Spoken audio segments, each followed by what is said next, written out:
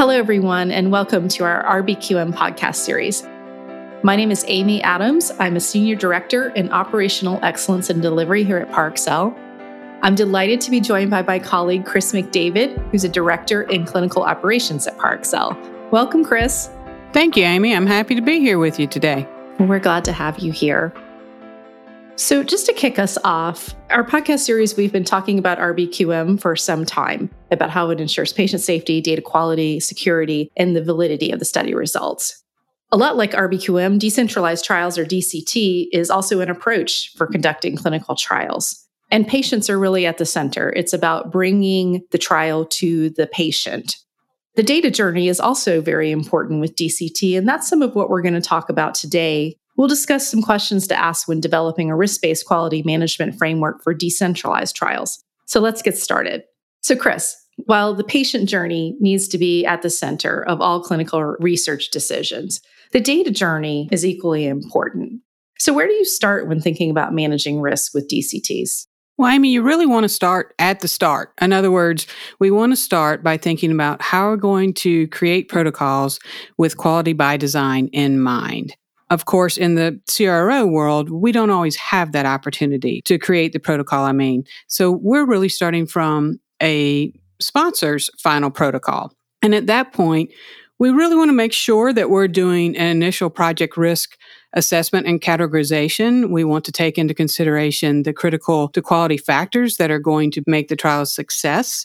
What sort of risk controls would be put in place around those critical to quality factors? And in the case that issues do arise, what sort of remediations would we be putting in place? Great. So with decentralized trials, what are some of the risks that you see?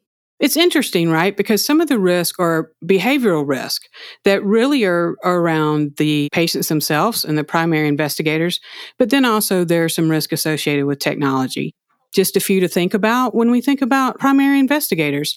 These are individuals that are experts in their field. They're used to practicing in traditional clinical sites and having control over their data, right? And then also how the assessments for collecting that data are performed. And when we go into a decentralized sort of trial design, some of those activities and data collection are taking place in other venues. And then from the perspective of the patient, maybe the patients aren't yet comfortable with non-traditional clinical sites. So maybe this is something happening in their home with a home health nurse, perhaps at a mobile site or a satellite clinical site, or even telemedicine. Of course, the good news is a lot of folks are really familiar with telemedicine, from that being something that's more prominent the last couple of years, and folks are really becoming more accustomed to that.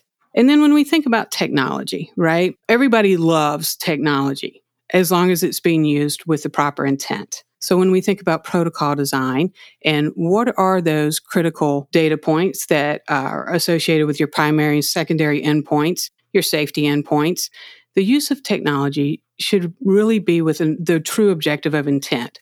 What data needs to be captured, how should it be captured, and for what purpose?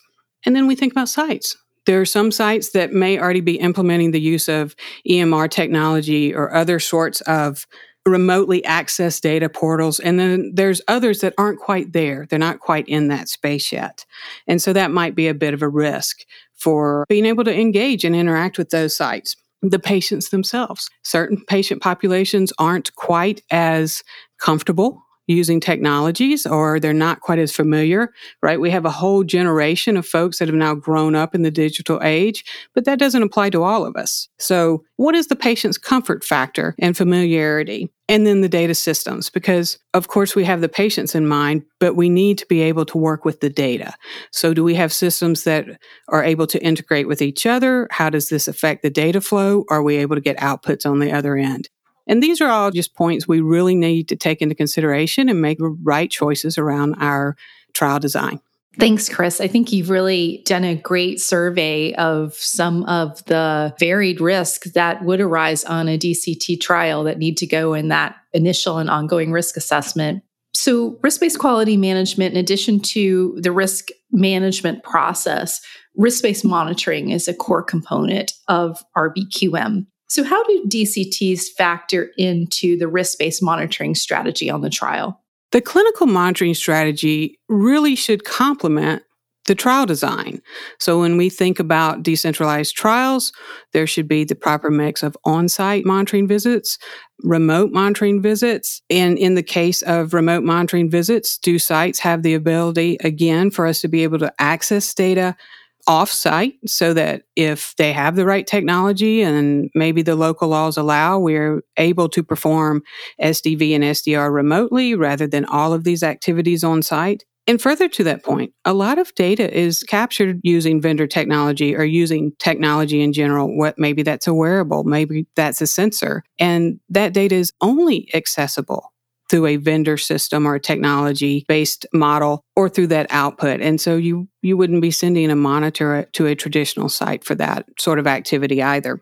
Now, on the whole, we want to make sure our site monitoring activities are really underpinned by centralized statistical data monitoring or centralized statistical data analysis, if you will. And by doing this, by really defining what matters right up front, we're able to define our quality tolerance limits. So what is essential to the success of the trial, but also the safety of the patients, our key risk indicators that we want to make sure that we are tracking and managing, and the identification of any sort of sites or regions or even patient populations that maybe are struggling to understand how assessments are performed or a scale is completed properly or the use of a certain technology that may be employed. And by performing our centralized statistical analysis, we're able to really interrogate the data, surface any sorts of areas that may need a bit more attention, and then have our monitors really act on those findings in a considered manner.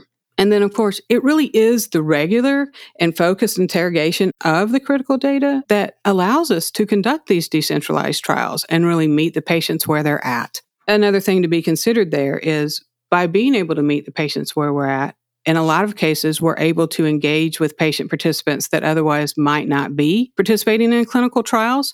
And then from the operational side of things, in some cases, we're able to reduce timelines around data efficacy analysis and ultimately submissions as well. Which is very attractive, positive aspects. So thanks for sharing that. So decentralized trials in some respects have been around for a while, but the field is changing. We had some dynamics in the COVID pandemic and now post-COVID, and technologies are getting further along and that kind of thing. So how can sponsors and CROs learn from these experiences to inform future DCT studies? Well, I'm sure there are many, many things we could take into consideration, but just a few things that come to mind. We do want to make sure we are cataloging our risk, the risk associated with the trials, actually making sure that we are cataloging the occurrence or the frequency of certain sorts of activities or issues that may surface, and then apply those lessons learned across programs and across the design of future trials so that we just get better along the way, right? And then when we think about the use of technology and the use of different types of technology, we should be able to really take into consideration, what has the adoption been like? What has the value of using a certain technology? What has that output really been like? And do we want to use the same sort of technologies again for the next trial? Is there an adjustment to be made? Is there a way to use the same sort of system, or just for an example, wearable, if you will, but in a more effective manner?